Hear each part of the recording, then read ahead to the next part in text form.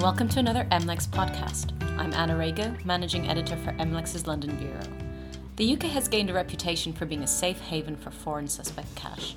It is estimated that around £100 billion in tainted cash could be passing through the UK each year, through real estate deals or the purchase of other high-value luxury assets.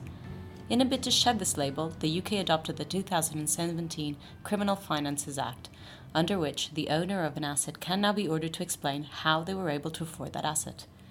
Ben Lucas, our corruption correspondent in London, is joining me today to talk about the so-called unexplained wealth orders and a landmark court ruling challenging against their use by the police. Hi, Ben.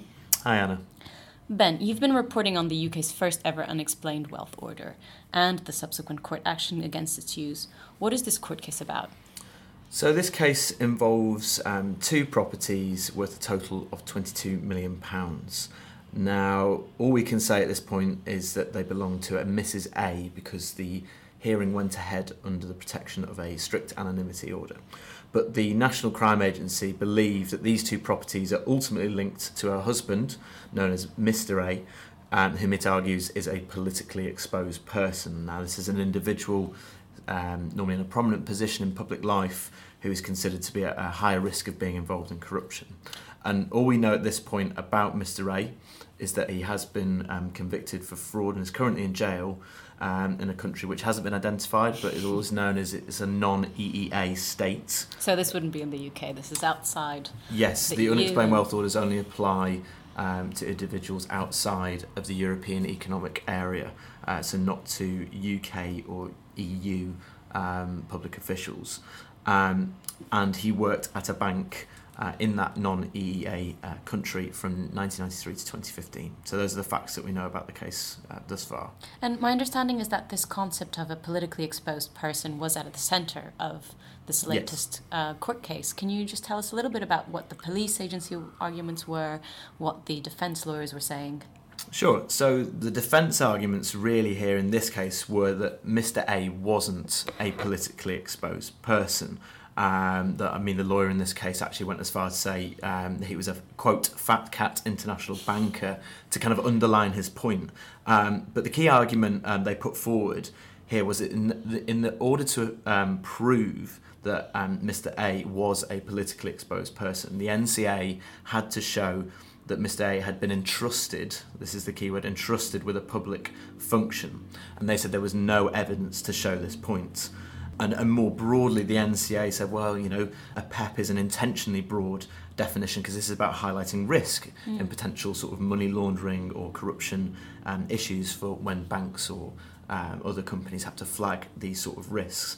But they argued this isn't about identifying risk at this point. This is actually now at this stage of an unexplained wealth order is really about investigating a well-founded suspicion, and therefore the NCA should be forced to satisfy a much more tightly scripted definition of what a politically exposed person is. And I take it this whatever the courts come out with on politically exposed people, that will then influence how other court cases go and other investigations as well.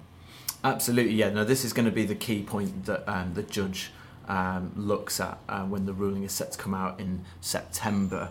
But there were other arguments that the defence put forward. For example, the fact that he was convicted for fraud. They said that he didn't receive a fair trial in his country.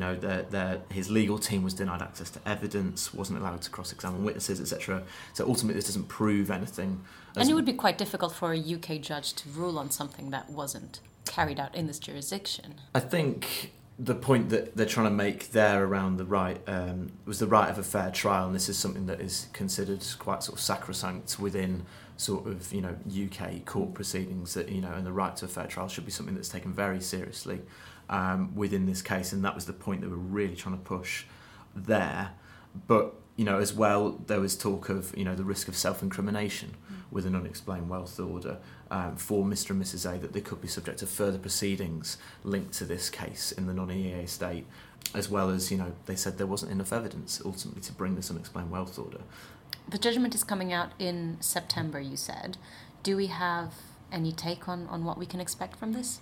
It will be interesting to see what the take is, because then again the prosecution also put forward quite strong arguments against those of the defence, and in particular they said actually the definition of a PEP doesn't really matter in this case. What matters, what's the, quote, primary condition, they said, was about proving that there were reasonable grounds to suspect that the individual had acquired these assets and that they seemed too valuable in comparison to their known legitimate income, and definitions of a politically exposed person or whether they're linked to serious criminality was the sort of secondary factor thereafter. They also hit back saying, you know, well, it doesn't matter if we don't have all the evidence at this stage. It's an investigation, and this is an investigative tool. Yeah, it doesn't mean that the person will, in the end, their assets will be confiscated. This is just a means to investigate their legitimacy. A means to investigate further, exactly.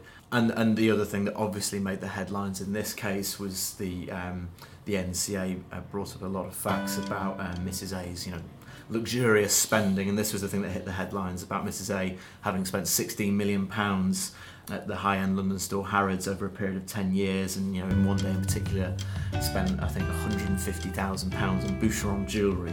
So I'm not sure what that is. High-end French jewellery, so I'm told. But these are all the things that the judge has got to take into account. But he sort of seemed to hint at the end that this definition of a politically exposed person and how that definition fits within the unexplained wealth order process and what things need to be satisfied by the NCA when going ahead with this is something that I think this judgment is going to give some clarity to, and will be really useful going forward when, you know, these unexplained wealth orders are used more often. I mean, from an outsider's point of view, it seems like these unexplained wealth orders are a way forward into cleaning up some of corrupt cash coming into the UK. But do you think these alone will resolve the problem?